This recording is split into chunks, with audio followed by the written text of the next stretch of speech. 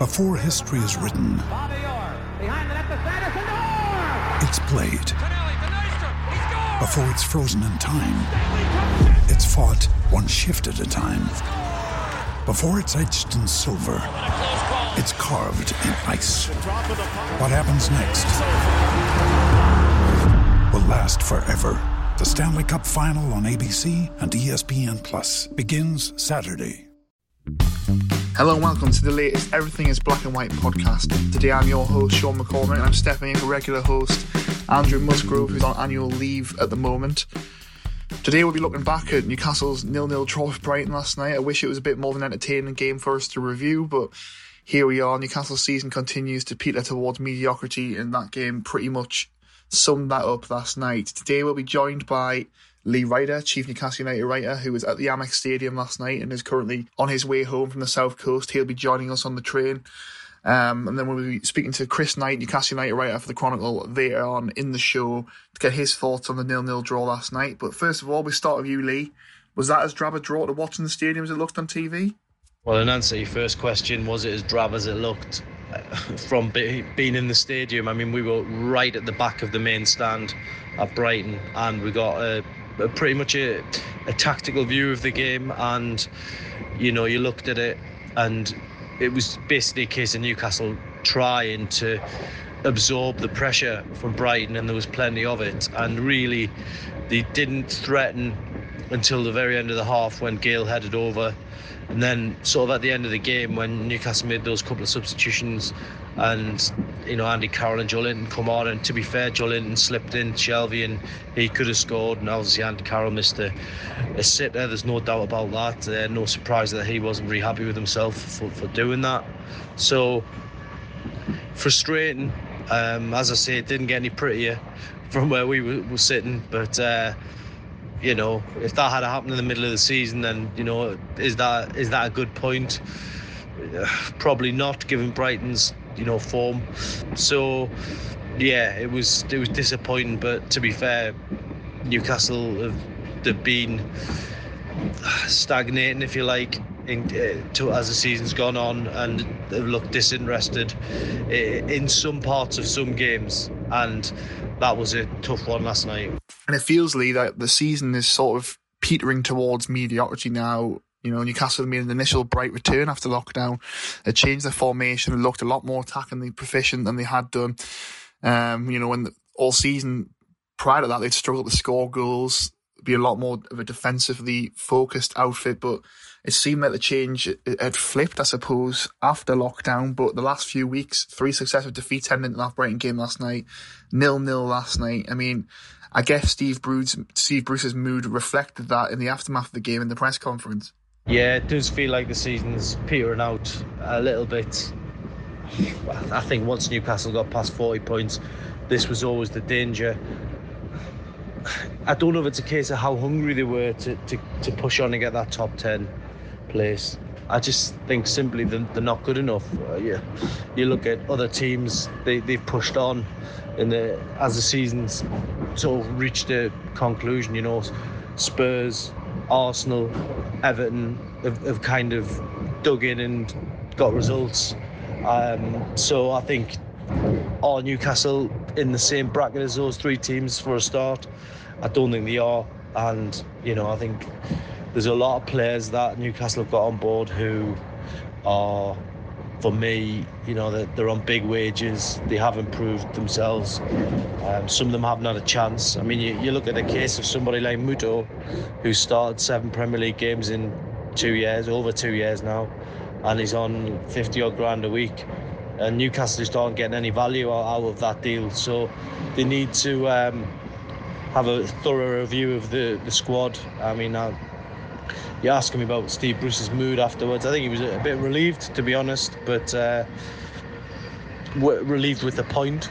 But I think he knows, and he said in his press conference that basically it was always going to be a case of getting to the summer, and he knows they need to make 4 or 5 signings. And like all of us, Steve Bruce continues to be frustrated by the takeover limbo. I mean, after the game on Sky Sports, he was asked about the takeover again, and, you know, he couldn't hide his sort of frustration at the fact that, you know, that is clouding over the end of this season, it felt like last night was a sign of what's to come. The longer the PIF bid is delayed in terms of the Premier League making a decision whether the Newcastle United takeover should go ahead, would you agree with that in terms of it feels like now, the longer this takeover uncertainty goes on off the pitch, it's starting to filter on to the pitch? I mean, the takeover limbo that you're talking of, that can only be really decided by the Premier League. They've got to, process this decision now, one way or the other. And I mean, as depressing as that draw was, and probably as depressing as the thought of a takeover not going through is concerned, I still don't think it would be the end for Newcastle United fans. I mean, for some they may decide not to go back and support the club after this, but the reality is some people think the club is bigger than one man, and they want to continue to back the team. It's a personal choice, it really is, and I can see why people would walk away. I've seen there was a very strong editorial on one of the fan sites talking about the sort of depressing sort of vacuum of it, the lack of information coming out of the club. But look, I think once people know one way or the other, then they can decide. And if Steve Bruce is still the manager next season, then he knows that Newcastle have to hit the ground running. He will get his own full-ish pre-season under his belt. He will have a bit more of a say on the players he brings in. So he'll be, as he always has, been judged on results. And it's been a very average at best season for Newcastle, and they're going to get in and around the same points they've got in the last two seasons. So he's done no better or no worse than Rafa did, really. But I think Rafa played the political game. He said the things that supporters wanted to hear, and fair play to him, because he was a fascinating guy to interview. But I think Newcastle now, we just need that decision, and then we can start talking about where they are going into the next season. And of course, there's one more game to go now against the champions Liverpool at St James's Park. Newcastle can only finish as high as 13th or as low as 14th. Is it the case now, Lee, that the quicker the season ends, the better, so Newcastle can sort these issues out off the field and look to push forward with or without a takeover? Yeah, so it's on to Sunday against Liverpool, the champions, coming to town, and I think that's going to be quite a strange game, really. I think on any given day, are Newcastle good enough to beat Liverpool? Judging on this season, you'd probably say no, they're not. But what Liverpool team are going to turn up? They've won the league, they've had the trophy lift now. It is sort of going through the motions for them now, and they're looking at the summer. I'm sure they'll want to sign off on a high, but mentally and physically, how much more have they got to give? Newcastle are sort of on the other end of the spectrum on that. Like, they haven't got a lot to motivate them. But then I suppose if you're not motivated to try and beat Liverpool in a big game at St James's Park, crowd or no crowd, then you have to question your own desire. So look, it'd be great to see Newcastle end the season on what will be a massive high by A, beating Liverpool, and B, getting more points than last season. But the way they're playing, they can't put two halves of football together. One half they can be good, and then after the break or whatever, they can be switch off mentally, make mistakes. They've got problems with injuries. I just don't know if they've got enough to even muster a draw out of this. I mean, that would be interesting if they end up on exactly the same points as last season. I mean, we'll have to see. We'll have to see what sort of Liverpool team turn up. But Jurgen Klopp isn't exactly known for not being able to motivate his teams. So we'll see what happens. On the game then, and we'll try not to dwell on it too long, because I don't think anybody needs to kind of go through all of that again. Another ball draw with Brighton. But did anybody in particular stand out for you for Newcastle last night, Lee? I mean, in terms of who stood out for me in the game last night, I mean, the only one winner for the man of the match, which was Dubravka. I thought he was absolutely outstanding. if it wasn't for him, Newcastle would have been beaten, possibly quite heavily. He made save after save, and that's been the story of his season, really. I think it's 11 clean sheets he's got this season, so I think it's one of them where that sort of safety guarantee at the back, and then it was a case of what can Newcastle do elsewhere on the pitch. I thought Shelvey came into the game later, the last sort of 20 minutes. He came into the game and he had something to hit in terms of Andy Carroll and Joelinton coming on. I mean, Shelvey could have actually won it when Joelinton, slipped him through, but got deflected. Maybe he should have hit it first time. It's easy from saying it from up in the stands, but the Andy Carroll miss was not one he'll be looking back on with any pride. He'll just be desperate to forget about it. The search for a goal goes on. So, yeah, I mean, there was only one winner in terms of man of the match. It was Dubravka, and everyone else. It was just they were just on the back foot for most of the game. Started threatening too late, changed the ploy too late, and ultimately end up with a 0-0 draw, which was perfect for Brighton because it confirmed their place in the Premier League. The PA announcer at Brighton, that he took delight in announcing that they were safe in the Premier League, but obviously there's no crowd there to give it any kind of reaction, and that's the way it's been in these games, been very weird. And I guess the big talking point going into the game was the fact that Newcastle only had one fit senior centre-half despite having 6 on their books. Obviously, it's been a position of strength for Newcastle all season, the strength and depth they have as centre-half. But such is the injury crisis that Federico Fernandez was the only fit natural senior centre-half who travelled to Brighton. Kel Watts, of course, Newcastle got special Premier League dispensation for the youngster who's been on loan twice this season. To be registered into the squad for yesterday's game, travelled with the team but didn't play, and there was a lot of disappointment among Newcastle fans on social media that they didn't get to see the young star play last night for Newcastle. He's highly rated and he's someone that you've seen a lot of in the under-23s league. I mean, did you share that disappointment that he didn't play, given the fact that there was nothing really right on the game, and this is probably an ideal situation for a youngster like that to be thrown into the team? I suppose, from your experience and from what you've watched him, how good is he and can he be for Newcastle United? Yeah, it would have been nice to see Kel Watts get a debut or come on at some stage, and I think if Newcastle were winning comfortably, I think that might have been the plan, but the reality is that they know that the highest they can finish in the league, the better, because they'll get more money. You're talking a couple of £1 million maybe for a couple of places, and as we all know, the owner is motivated by making profit. So that's probably why you didn't see a younger team put out there. So, yeah, it was disappointing for him. Went all the way down there, and there was obviously a lot of build-up for him getting Premier League clearance, but sadly didn't get that chance. Finally from you, Lee, Matty Longstaff was again left out of the starting lineup last night in favour of loanee Nabil Bentaleb. It seems like, he's entering the last days of his time at Newcastle United. It was just such a shame. Obviously, a local lad who you followed all the way through the youth setups and the under-23 setups, to him scoring that debut goal against Manchester United. He's impressed with the first team this year, but there is that contract dispute.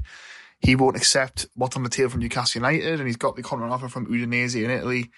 I mean, with the season drawing to a close, I suppose the worry is for Newcastle fans that Matty Longstaff's contract's drawing for a close. What's the current situation from your end on his future? Yeah, on Matty Longstaff's future, unfortunately, it's looking like the end unless something absolutely spectacular happens in the last week of the season. Newcastle don't seem to want to budge on what they've offered him. He doesn't seem to think it's a good deal for him. There certainly doesn't seem to be a plan in place for him to play. I think it's been played out quite shabbily, really, because while there's been sort of assurances that the reason he's not playing is because, it's because of the contract. That's what the people are suggesting, and Steve Bruce has tried to play that down. But at the end of the day, if you can't come on for 20 minutes when you've still got two substitute slots you can use. You do fear that it's the end of him.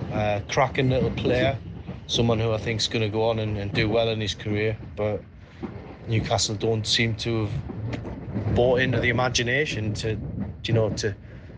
build on what a great start he had, which was obviously coming into that game against Man United and scoring the winner. That's what he can do. He's a proper little battler in the middle, and he's got for me, I think he's got a good attitude, and he's holding out to try and get the best deal that he can, and why shouldn't he? It's a short career. Udinese offer still on the table, could go over to Serie A, and then I think we'll all watch his career with interest if that does happen, because suddenly he'll be going into huge games against the Juventus of the world and AC Milan, Inter Milan, going to places like that. So good luck to him if he goes, but my personal preference is he stays, but I'd love to see Newcastle work it out, but it doesn't seem like they're going to.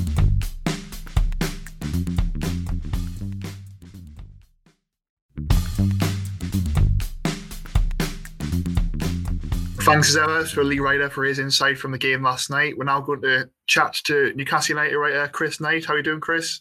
Good, thanks, mate. How are you? I'm all right. And usually I would say that Lee had the privilege of being at the game last night, being the only representative from the Chronicle allowed in the stadiums due to the coronavirus, but I don't necessarily think it was a privilege last night. It wasn't the greatest game in the world, was it, Chris? No, I think I definitely lucked out when it came to staying at home for that one. As I said before, I'm really glad that you brought me on for this podcast debut on that match, when there's an absolute ton of talking points for us to go through. But yeah, no, it's just like, obviously try to think back on it now, really. It's obviously we went into it thinking it was a bit of a dead rubber, injury crisis, whatnot. A point at Brighton, not a bad result, you'd probably say. Performance-wise, though, not an awful lot to shout about. Obviously a bit more defensively solid. But we're sort of just counting down, ticking boxes until we hopefully get a bit of a resolution on what the hell's going on with the takeover. Cool. So when I was last a guest on the podcast, when Andrew was hosting it, he kind of asked me to come up with my moments of the game, key performers and stuff like that. So I thought that would be an interesting way to ease you into this podcast, Chris. But I mean, picking a moment from the game last night from a 0-0 draw with Brighton, who I think I made the point on Twitter last night that it's consistently probably Newcastle's worst game of the season every single time we play them. Yeah. So from that 0-0 game then, Chris, probably hard to pick a key moment from the game, but was there anything that kind of stood out for you that you want to talk about? I think it's probably very obvious and maybe a bit of a cop-out, but it's a 0-0 where we didn't have a shot on target until I don't know when, so please forgive me. I'd say probably the Carroll miss later on, to be honest with you, because that does sort of transform the narrative. Obviously, like I said earlier, 0-0 at Brighton, it's not a disgraceful result. Obviously, over circumstances, what we actually saw, not great. But at the same time, going into it, he's thrown on, what was it, about the 75th minute? Comes on, only about 5 or so minutes to go, has that chance. I know he had a lot of pressure on him, but that was literally it. That was, if you could script it, that would have been it. And, we're coming on today talking about a 1-0 win at Brighton, which, beforehand, I don't think many fans with the injury crisis would have been quite confident of getting a result there, a victory there. So it's obviously, goals do change games and whatnot, but it would change it massively, because, I mean, and now we're just talking about a draw, and like I said, we're probably going to be moving on to talking more about the fact that this match is fairly meaningless in the context of what's going on right now. Yeah. But if you go into it and you think, oh, they actually got a win at Brighton, they've stopped the slump. I'm kind of loath to say it because I know all the pundits and commentators are going to go on about it, but I think that would have taken them past the points total of last year. Yeah. Is that right? Yeah. So it does sort of, and that was it. I mean, I know, I think Gale had a couple of chances. I'm saying chances, generous half chances in the first half. And there's a couple sort of breakaway moments in the second half, but that was sort of it. And you think of their score there, Brighton only needed a point. They played like they only needed a point. They, controlled the ball, didn't really ever, against a very makeshift back line. So, rather than talking, more about, how bad it was to watch yesterday, we'd probably be talking about going, what wasn't the best watch, but that's a good result. Just on Carroll, then, obviously you've picked Carroll out there. You probably should have scored at the end. Obviously, he's been given a new deal at Newcastle, and in my opinion, is deserved in terms of the impact he's had off the pitch as well as on the pitch. Because when he has been playing, yes, there's been a lot of injuries, which you kind of accept come with the baggage of Andy Carroll. But when he's been on the pitch, he has made a positive impact. Not necessarily in goals, though. That would have been his first goal of his second spell at the club. And do you think that's kind of the next barometer for Andy Carroll next season, is he's had this positive impact, but he needs to justify that new deal by, starting to get on the score sheet a bit more? Yeah, I think so, because like you said, like when he came back, I mean, obviously a lot of us just loved it from a nostalgia point of view. It did. I believe it's shown that it did make a point. There was merit to it on the pitch as well, by what we've seen this season. But when when he got the new deal, you'd have seen as well, there's plenty of sort of back and forth online whether he deserved it or not. And when you move away from the injuries argument, which is always going to be there, unfortunately, the next, as you said, the next barometer is goals. He's come on and there's no argument, he has changed games when he's come on. I can't remember who was it against. Was it Southampton when he came on and cost it for Shelby? Yeah, that was the one, yeah. Yeah, and then obviously he got, I think it was his first start at Sheffield United, and that was a really impressive display. I mean, I don't think any of us were expecting him to start there.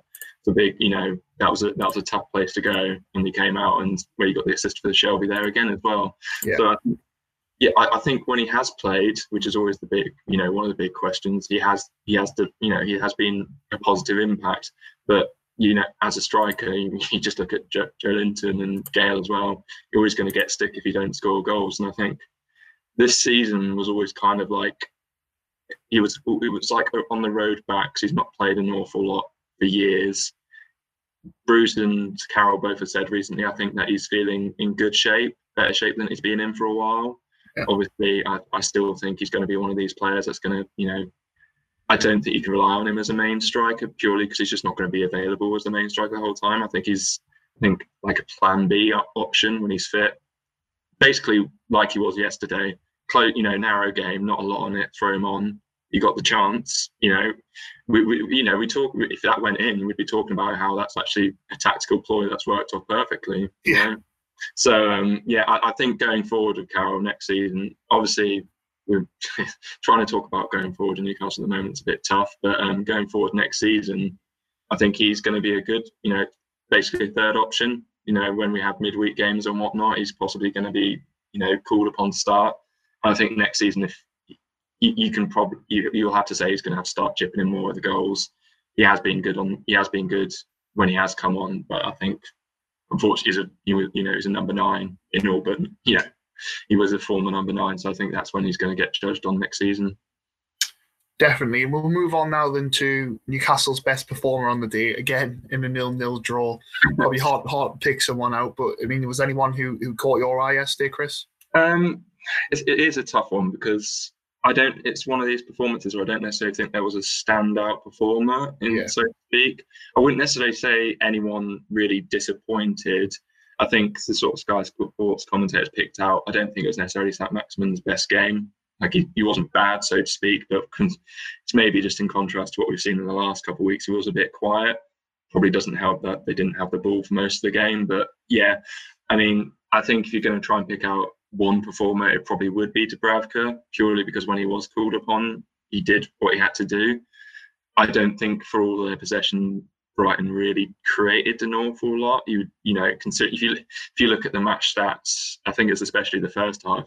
You'd think, wow, Newcastle were really lucky to go in level. But I think aside from I still don't know what happened with Matt Ritchie when he fell over there. That was sort of the best. That was sort of like the best chance for Brighton. I think they had like a couple long speculative efforts, and then there was the second half where he tipped something over, I think, from Webster. Yeah. I mean, those are good saves. I'd question if he didn't make them, if that makes sense. But I think when he was needed, he did well. And I think it was a performance where it wasn't necessarily any standout performance, but he was probably one of the better ones. I actually think, I wouldn't say, man of the match material or whatnot. Considering we went into it, we weren't really sure how the defence was going to line up. I think a back three with Kraft, Fernandes and Rose wasn't really what anyone expected. Yeah. I think they were put under the most pressure they're going to be under? No, I think Brighton played in front of them for most of it, but they did what they had to do reasonably well. And considering the last game, we were all sort of pointing the finger at Kraft for, I think it was the second goal. Yeah, I mean, I thought it was a very unfamiliar system, and they did okay. So yeah, but Dubravka probably for me.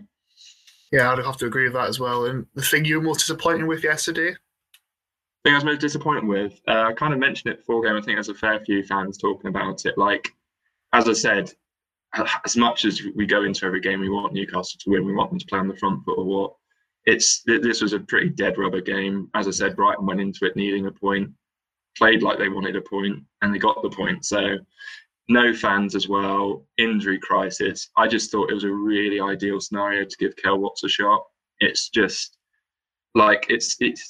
I know he's League Two he's been playing in recently. Yeah. Like, and I think he's done well there. And I know it's a big step up and whatnot, but I can't imagine any scenario in future being better suited for blooding a youngster.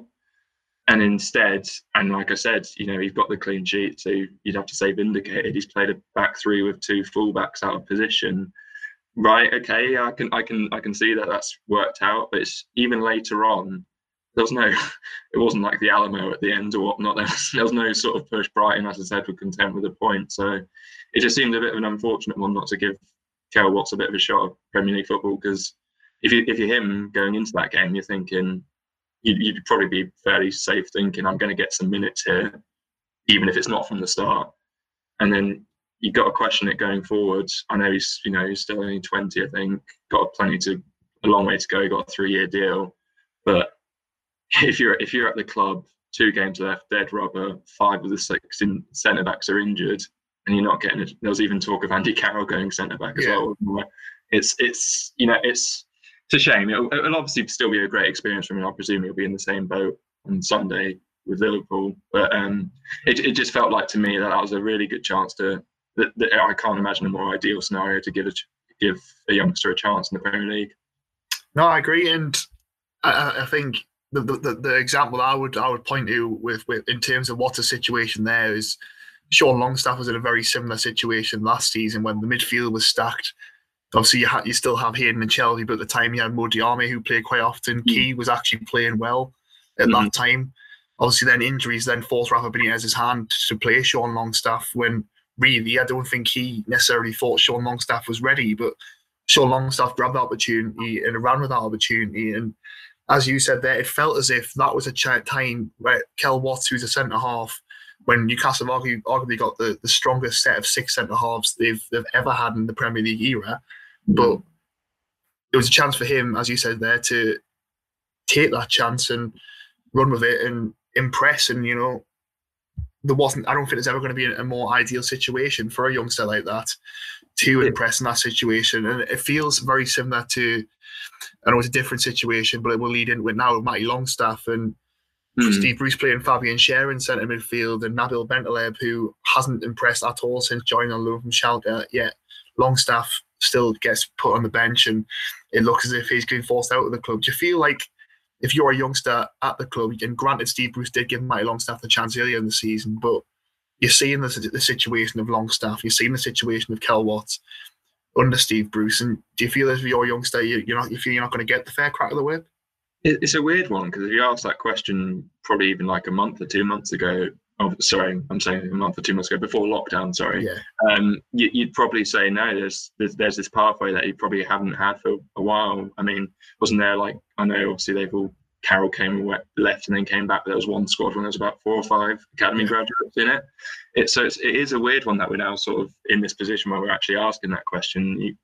I think with Watts, I mean, I don't think he's going to be, involved in the squad next season. You'd presume if he's done well at League Two this year, he'd probably be hoping for a loan spell, maybe League One, Championship. I don't know for sure, but it just felt like an ideal time for him to, because obviously I've not been in a position, but making a debut for your boyhood club, that's going to be a nerve-wracking experience.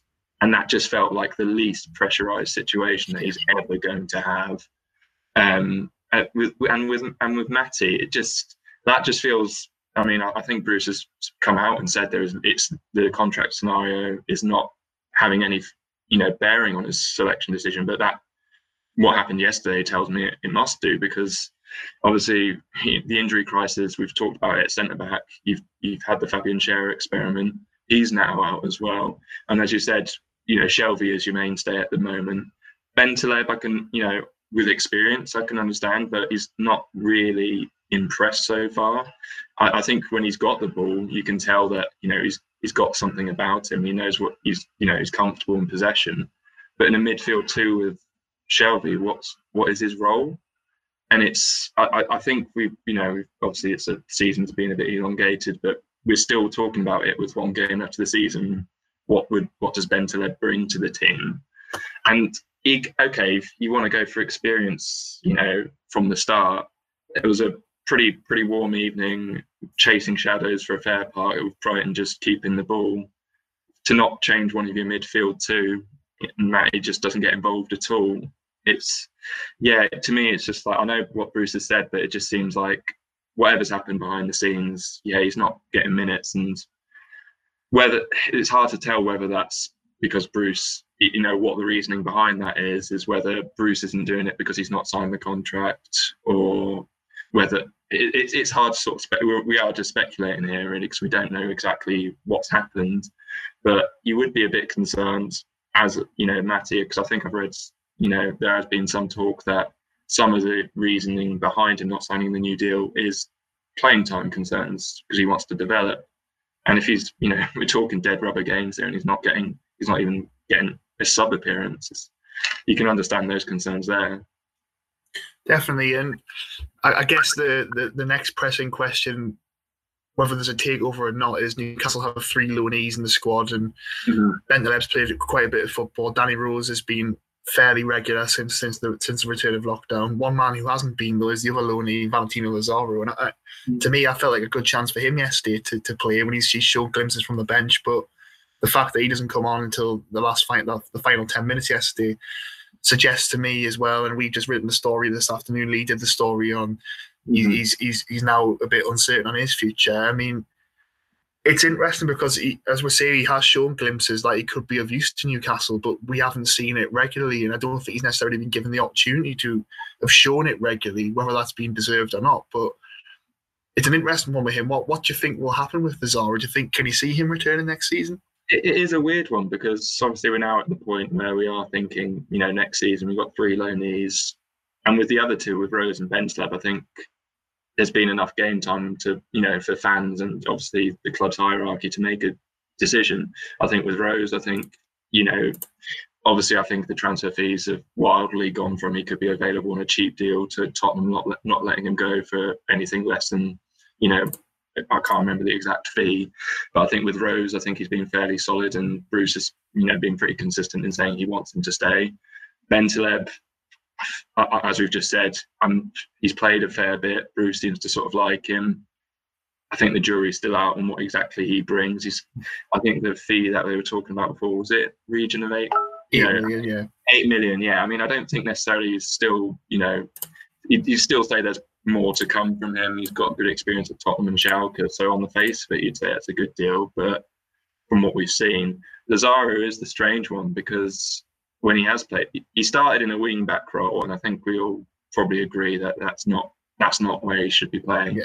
And that makes sense in the way that just before lockdown, and since, in a couple of games since, they played that 4-2-3-1 where he seems to really thrive. I think it was the West Brom game where, it was championship opposition, where it looked like that front 4 was clicking, and you thought, you could see why he's been brought in. And when he has come on, obviously he took the goal at Bournemouth brilliantly well. I know it was at that point dead and buried as a contest, but he took that brilliantly well. And it is a tough one, because you'd say, this is what sort of frustrates me, because I know before, I think it was January, when we were, everyone was saying we need Jarrod Bowen, we need we need that sort of, and the clubs, I think the unofficial line was the club decided against it because they didn't think he was better than what they had. But you can't keep sort of, obviously you want to keep pushing and strengthening the first team, but you need a squad as well, because the drop off is massive when, say, Almiron or St. Maximin is not here. And I think personally, Lazaro has shown that he's got more and there's more to come from him than from what we've seen with Atsu at this level. Who would you? I'm picking him out because that would be the natural next in line. You think? So I think Lazaro could be a good addition, but he's not played a lot, which obviously I would hope it would make him a bit unhappy and a bit unsure, because if he just came, and was happy with an 85th minute cameo every time, you'd question his motivation a little bit. But then at the same token, I think it's been back and forth on the release clause, hasn't it? When they've said there is one, there isn't one. The fee was around 20 million. I mean, I know in sort of today's terms, pre-lockdown, 20 million's not a lot for a Premier League player, but for Newcastle United, that is a lot. And unfortunately, that's what we're talking about. I'm not sure where it would be. Would it be, tied second in the club's history? So, yeah, it's a tough one. I think there is a future for him here. I think he could do a good job, but it's bizarre that he's not been given more of a shot in the last few games to prove that, I guess. Definitely. And just to wrap it up then, Chris, your final verdict from last night, and I suppose kind of looking forward to Sunday's final Premier League game as Liverpool. What was your final verdict from last night? Well, as I said, if you're just taking it in isolation, performance was not anything to write home about, and I'm surprised we've been able to talk this long. Sort of like the result at Brighton, you wouldn't, if you said beforehand you'd get a draw at Brighton, you'd probably be like, it's not inspiring, but you think, yeah, it's not a bad result on the face of it. But it just all feels, like I said earlier, like a bit of a box ticking exercise now. Ever since the FA Cup exit, which you could go on about that and say you could do more. That's Man City, and you've seen what Man City do when they blow hot. They can blow teams away. So it does feel like they've just been sort of getting by, doing what they need to until the end of the season, and it all just a bit bored of talking about it. It all just come down to this takeover, really. Yeah. Because now sort of for the last couple of weeks, you've got to say everyone's eyes have got to be on what's happening next season, because you knew they were staying up. There was talk of a top 10 push, but obviously that didn't come about. So it has just been sort of meandering to a conclusion. And now you're at the point where you are, okay, what are we doing next season? And that is massively, massively impacted by whether there's a takeover or not. Because there's plenty of players that, it's going to be at every level. Bruce is going to be one of planning. And we just talked about Lazaro. All the players are going to be one of planning, and that is impacted by whether there is a takeover or not. So Sunday, Liverpool, you're not really sure what sort of Liverpool you're going to get, because they wrapped up the title a while ago. Still, you imagine it'd be a tough test, and you'd like to see them perform well, try and get a result. But at the end of the day, it is just a box tick, season done. Now, I think the amount of, you go on social media and there's not been much of a kickback to what was quite a drab performance yesterday, being honest. And that's because, fans weren't that fussed about that game. Fans probably won't be that fussed about playing Liverpool, which sounds a bit odd, but it's because it's all on, what's happening at the club. And that's a bit boring saying it, because we've been saying it for the last 4 months at the very least, but it's what it comes down to now more than ever, because now the season's going to be done.